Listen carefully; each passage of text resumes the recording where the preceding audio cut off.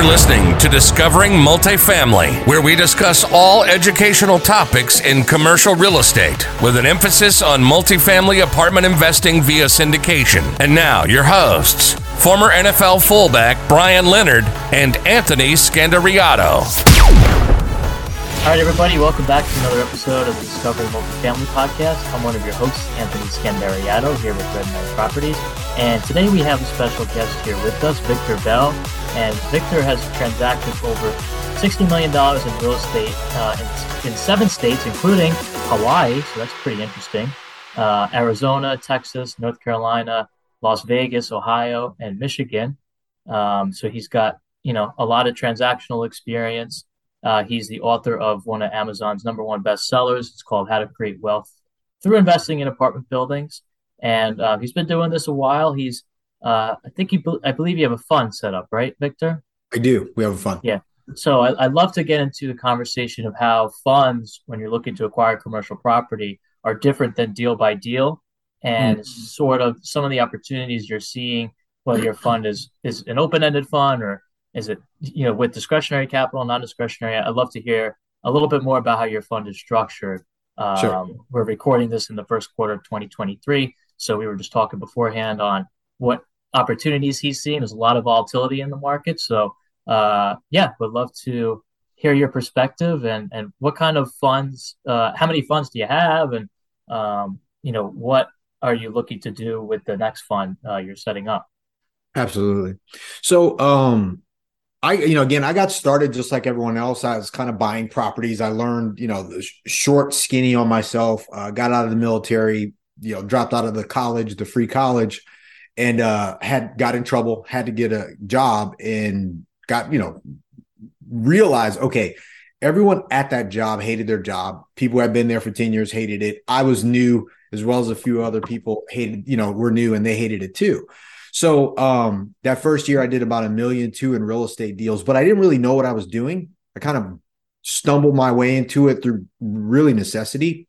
So, this brings me to the point of the fund. So a lot of times, all real estate investors, especially when you're doing it either full time or it's kind of your side gig and you're putting your toe in the water, you're kind of like, find the deal, find the money, and then do the deal, make some money, clean up a mess, learn what you didn't know prior to, and take that money, live off a little bit of it, and then score your next deal. Like that's a weird cycle. So about 3 years ago, because we moved here from Hawaii, it's been 4 years now. So 4 years just this past December, it is what it made for us. We sold our last apartment buildings in Hawaii that we had. So we were there for 17 years. I bought a lot of residential and multifamily properties. Primarily multifamily is my bread and butter. But it made me realize, like, I didn't have a money problem anymore. I had a cash flow problem, and I had made more money off of my apartment building deals than I did on single family house deals combined in 5 years. So it was an eye opener for me to, like, you need to stop dabbling. It's okay. We're not going to turn down money, right? Because you're a real estate guy. Most people listening, they do deals. So, like, you're not going to turn down $100,000-$200,000 deal profit. But that cycle, like that fight and flight cycle, it goes away. So when we got here, I started taking a look at some bigger deals than I was able to look at in Hawaii. If anybody knows the Hawaii market, man, it's a tight market. I did deals there for 17 years straight, as well as other markets, but I made primarily most of my deals in Hawaii. Moving here, you got bigger deals. It's a bigger place. It's not an island, right? And I'm in San Diego County. Love it. I love it here. So I started realizing, like, okay, in order for me to play this game and play a bigger game, because I didn't want to do the same thing I did before, like the 10, 15, 20 unit deals in Hawaii, is still an expensive property. But 40, 50, 60, 70 unit deals here, it wasn't one of those deals where you're just going to go to a seller or a broker and say, hey, I want your deal. And they're going to be like, yeah, I know, we need some money. Hawaii too, but it was more evident here. So, I went back to my investors and I was like, hey guys, here's the deals. I'm able to find the deals. They're great deals. We got some capital, but here's what's happening. And every one of them over this last few years, because I'm sure everybody's experienced it, money was flowing freely. Deals are easy to come by, and everybody was kind of like, making a lot of money fast. I was like, I had to re-educate my investors, because they're like, well, we got to get this for cheaper. And there's other deals here, and we got to get this. And I was like, guys, that's going to stop. Like, real money is not flowing into some of that's an inflated situation. You're going to have to look at bigger deals, and you're going to have to tighten up the screws on that old way of doing stuff. And slowly but surely, and I'm sure everybody's experiencing it, you could see it. You're like, hey, money's, it's not today's rates. It was just maybe last year or so. Those bigger properties were getting snapped up by the big guys. So guys like you and I, the underdog guys, there was no way we were going to get those assets. And now the deals that we look at, because I started a fund, I was like, all right, how do we do that? How do we move away from transactional beginning phases to middle ground phases where I'd already kind of succeeded there and was moving into bigger deals and having to go back and say, we need a whole new pool of investors. Somebody who's now just an investor, somebody who understands returns, somebody who wants to do deals and doesn't want to do the work, but they want to be in more stable multifamily properties in really a better market than just some of the submarkets that a lot of people want to look at, because those deals, and some of those, I call them lower price markets and a little slower markets. They're going to be harder to come by, and they're going to be a lot harder to get out of when guys like myself, and probably like other people who are listening are like, I want to start a fund, instead of just doing a syndication where it's the same thing as finding a deal, raising the money, and then doing it all over again. It's going to be a lot easier for somebody like myself who's like, look, I'm shifting hats. I'm taking this hunt hat off, and I'm like, hey, we're going to raise capital, and then we're going to deploy that capital into good properties, and we're going to keep raising money and keep getting good deals. We're over that hump of just trying to scratch it out. The first 20 years, fine. You gain some experience, and it's, it's a badge of honor, to go out there and fight the good fight. But at some point, the next 20, 30 years of anybody's investment career, you go, I didn't get into business to buy 10, 20 unit buildings. We got into business, real estate, to be like, man, who owns that monster across the street? How do we get that? And I wanted to figure that out. So, I started a fund to do that. Right. Okay. So the fund structure is relatively right now in your career new for your moving forward. This is our first fund. It's a $50 million fund. It's a accredited only fund. It's a 506C. That's how we structured it. It has the basics, the 80-20 split. We had our initial, all the different waterfalls that people like to put into them, but they're really confusing. I mean, if you've been in that space, like I wasn't, to be like, hey, we have this and we have these performance fees and this stuff. I just want to have a good conversation with people to say, hey, look, this is the split. It's 80 to our investors. It's 20% to us. We had a preferred return. We actually went back and amended our fund and took that away because it was all over the place. This was when like people were worried, and they were like, and I was like, hey, banks aren't giving you guys these type of securities. And I'm watching a lot of my buddies who had syndications who had like 6%, 8% pref returns. They were getting strangled, and they were struggling with their syndications. And they were like, hey, we got to exit this deal. We're not even going to make any money. We have to get all our profits away to our investors. So as I started watching that, I was like, okay, well, that's a problem. And I think that's going to be an issue later, which is the deals that we're looking at buying. Like, who's getting strangled that has no capital that we can buy a deal with my investors and make the deal work and still help out our syndication buddies, yes, it is our first time fund. We have a bunch of money circled from our investors. And right now we just targeting the right deals. This is a great time for deals that really weren't available just last year because it didn't pencil. Right. And are you seeing, for our company and what I'm looking at too, I'm looking for some opportunities, seeing some of that, but it's not yet. What are you seeing? I'm seeing it because I'm looking at a lot bigger deals. So for example, there's a deal that we went after. I won't go into the details of the deal because, the size of deals we look at, confidentiality stuff, but it is here in San Diego. Great deal. When a deal hit us, we were like, wow, man, this is an awesome deal. We underwrote it. Guidelines on that deal were in the mid 70s, 75. Literally we walked the site, loved the property, had some partners fly down. We were going to just take the deal down, just the two of us, not in the fund. And we circled back when we sized the debt and we got the debt quotes and all that other stuff back. They underwrote it like 65 and then it dropped again. And we were like, okay, cool. When we underwrote it, we were like, hey man, we're coming in at 58. We love the deal. And it's not about killing the deal. Nothing changed. The debt changed it. So to your point, yeah, we are like that deal went to call for offers. It didn't trade. It's going to come back up because the seller at the time didn't have to sell. I think he has another 12 months on his debt, to kind of like his rate cap. But That deal going from 75 to 58, that's the opportunity. But if you can't play that game because somebody doesn't have a fund, they don't have the dry powder, they don't have the connections with people, the brokers to be able to see those deals, look at the delta between it. Now, somebody just gets that same deal at 58, hypothetically, right? And waits it out for a couple more years because it does support there. And they just keep managing the property and doing whatever they need to do to the rent. This is not a value add deal. This is a great asset. I mean, there's some light rent raises needed. And as the rate comes back down from 6.7 or whatever it is now, on the capital side, on the debt side, back down to, let's say, 4. The cash flow shoots back up, value shoots back up. It's there. But to that point, those opportunities are coming, but we'll miss them unless you're already sitting on the other side. And I've been telling, my guys this. I'm like, look, if you don't have a fund or investing in a fund or some form of syndication over the next 3 to 5 years, you won't be able to get a good deal. It's the little guy, the underdogs who are going to be left with deals like myself that I'll be like, you know what, we passed on that deal. It's too small for us. Somebody else will get it. It'll still be a good deal, but they won't be the deal that's going to change your life, right? That's going to help mine and your kids graduate college later when we're gone. And that's really the phase where I'm leaning into in our business as it relates to Bell Capital is concerned. So this is the first fund, but I'm probably going to do 10, 15 funds because I'm going to continue on with this because, this is what I do full time. Right. And can you talk about the infrastructure for your fund? Because I know there's, you mentioned 506C. We don't have to get into all that hoopla. We don't have the time for that. But can you talk about some of the infrastructure? Like, don't you need a fund administrator? Yeah. So you have all that. Is that okay? Yeah.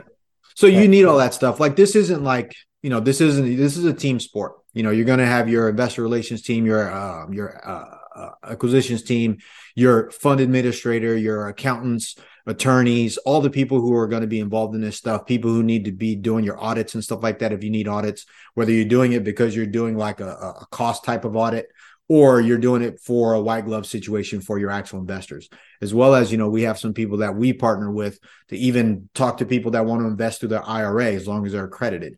So like, you have to have all those things set up, and it's not inexpensive. That's always the thing, right? It's like, oh, maybe I'll kind of dabble like this, when you do something like this, it's a full commitment, which is why, it keeps a lot of people out because there is a cost, right. So I put my own money into it.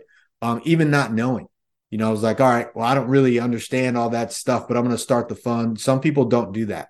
They do a reverse. They go get money from investors and then do a, promissory note, convertible note, and say, okay, well, when it's all said and done, we'll get this and you'll be in it then. But I wanted to do that because I knew I was going to my partners and investors and saying, hey, we're going to be doing this. Do you want to be in? My money's already in. I'm the first investor. Right. So, yeah, I mean, I'm trying to shorten that because, yeah, you're right. It can go super deep. We can spend hours on that stuff. I'm talking about the structure and who needs to be involved, but all those people need to be in play. Definitely. Right. And you kind of talked about some of the archetype sellers you're going to go after in order to capitalize on for this fund. What does the risk profile look like, and how long of a duration is a fund versus, like you said, a one-off deal with the syndication? Is it similar, or because a fund is a fund? It either has it has one life basically in terms of the length. Each deal on a deal by deal basis could be separate and all different, and have different maturities and whatnot. So at least like you mentioned, in that sense, setting up the fund versus deal by deal is a lot less headache because okay, I have a 5-year fund or whatever your time is. Yeah. And that's when everybody, needs their money back or whatever. Then the profits, as opposed to, I got this debt maturing on this date, and that property's maturing on that date, and we closed on it on this date, and I got to sell it on this date or refinance it. So that also helps in terms of why you set up the fund. Yes. But does the fund have any duration on it? Yeah, it's a 7 to 10 year fund, and again, 7 years is about right. And the reason I don't know if people know this, but typically on commercial financing, your financing is set up 3, 5, 7, 10, and you find other ones that are, some stretched out 12 to 15 years. But this fund is set up between 7 to 10 years. And the reason why is because we're going after bigger deals, and those deals, to your point, have to mature. So let's say we get a deal 3 years and we're going to be raising the rents and making sure that after raising the rents over, well, let's say 24 months, we have 12 months worth of maturity on those rents, right? Stabilization. We may go back and take a look at the debt at that point, depending on the debt and how we structured it, and say, can we refinance all of our investors' capital out and give them their capital back, which is what I've done in the past, and just leave them in the deal and we still hold that deal for 7, but they've got no more money at risk. So we de-risk our investors. So I've done that in the past. And then we just turned around later and when it was time, sold the property for double or triple what we had in it, but we had no money in it anymore. Right. Now it's just a cash flow play for us. So that's the strategy for us as it relates to the timelines. And when we're looking at maturity per property, I personally like the fund structure better because in my head, I'm like, all right, if you have more than one property in a fund, there's your diversification. And for me, I'm trying to find the same type of property, the same quality of property to have in one fund. So in this fund, we'll probably have 2 to 3 deals in there, but it's going to be the same caliber. I'm not going to go B property and a C minus, right? I'm going to go B property and a B property that we can raise to a B plus. So even though, to your point, we'll have that maturity of each type, we're still looking for the same type and then also the same timelines. So, right. Because then we're looking at, not affordable. When I say affordable, I don't mean low income, but let's say rents are still affordable, $2,000, $2,200, $2,400 here in California, right? That's still affordable to people. And if we're looking at raising rents across the board, then that's going to be the consistency of our total product, right? Whether we have 2 properties, 5 properties, 10 properties across 4 or 5 funds, and naturally they'll transition out. But that's my first plan, naturally, is always to do what I've always done, which is refinance, take the capital out and pay my investors back. And then they just sit in the deal, which they all like that. Yeah, no, who wouldn't like it? Who doesn't that's like awesome. their money back? And you can de-risk it and then hopefully use that equity. It depends upon if you're still raising money for the fund, but you can use it to fund future deals in that fund. Right. Which is and that's awesome. if they want to keep going, which they do. And if not, it's okay. Like they're still in a deal. Like it creates assets. It's a win for them and also a win for us. Because again, we're building something long-term for people so they can generate wealth, create wealth, as opposed to just like, I'm having a one-off deal. So that's the difference. And it's a structure that we wanted to take that made sense for people because we can understand that. Awesome. Yeah, no, that makes sense to me. I know we're short for time, so really appreciated the conversation. How can my audience find you? Sure. You know what? Honestly, you can go to bell-capital.com. That's our website. You can schedule a call there or you can invest. You can take a look at the fund, the docs. If you're accredited, you can see, the structure. You can also go to bell-capital.com/book. Get a copy of my book. It's good. Not too much glare. Good. You can get a copy of the book. It's a digital copy. Costs you nothing. Just download that. Love to have you take a look at it. I did that because, people have questions, the terms, what they're looking at, how I think, why I'm looking at stuff, or they may want to do it themselves. It's some information I wish I had. Or you can Google me, Google Victor Bell Real Estate or Victor Bell Bell Capital. You can find me on Facebook, Instagram, Twitter, LinkedIn, all of those ways. And again, I do enjoy helping people. I love talking to people. I started off calling someone and asking someone to help me because I didn't ultimately know what I was doing, and they put me on the right path. As a matter of fact, one of them is my business partners inside of Bell Capital right now. She's my investor relations manager, as well as she does some of our accounting, Jamie. So, but when you say reach out, I mean, I really mean it. I definitely want to help people. So please reach out. If you want to invest with us, let's talk. Let's find out what you're looking to do and find out if it's a fit for both of us, because we'd love to have you a part and be a partner with what we're doing. Awesome. Well, Victor Bell with Bell Capital, thanks so much for coming on our show. I will have a link to Victor's website as well as the social media platforms in our social media and on iTunes. And if you liked what you heard and or saw today, please give us a rating and review on iTunes. It would help Victor and myself get our message out to a bigger audience. It's just the way the algorithm works. So we really appreciate that. And thanks again so much for coming on, Victor. It was very, very useful. Hey, thanks so much for having me. I really appreciate it. And I definitely want to help get everybody to take a look at the podcast. I love your episodes. I love what you're doing. So any way I can help out, let me know. I really appreciate being here. Thanks, Victor.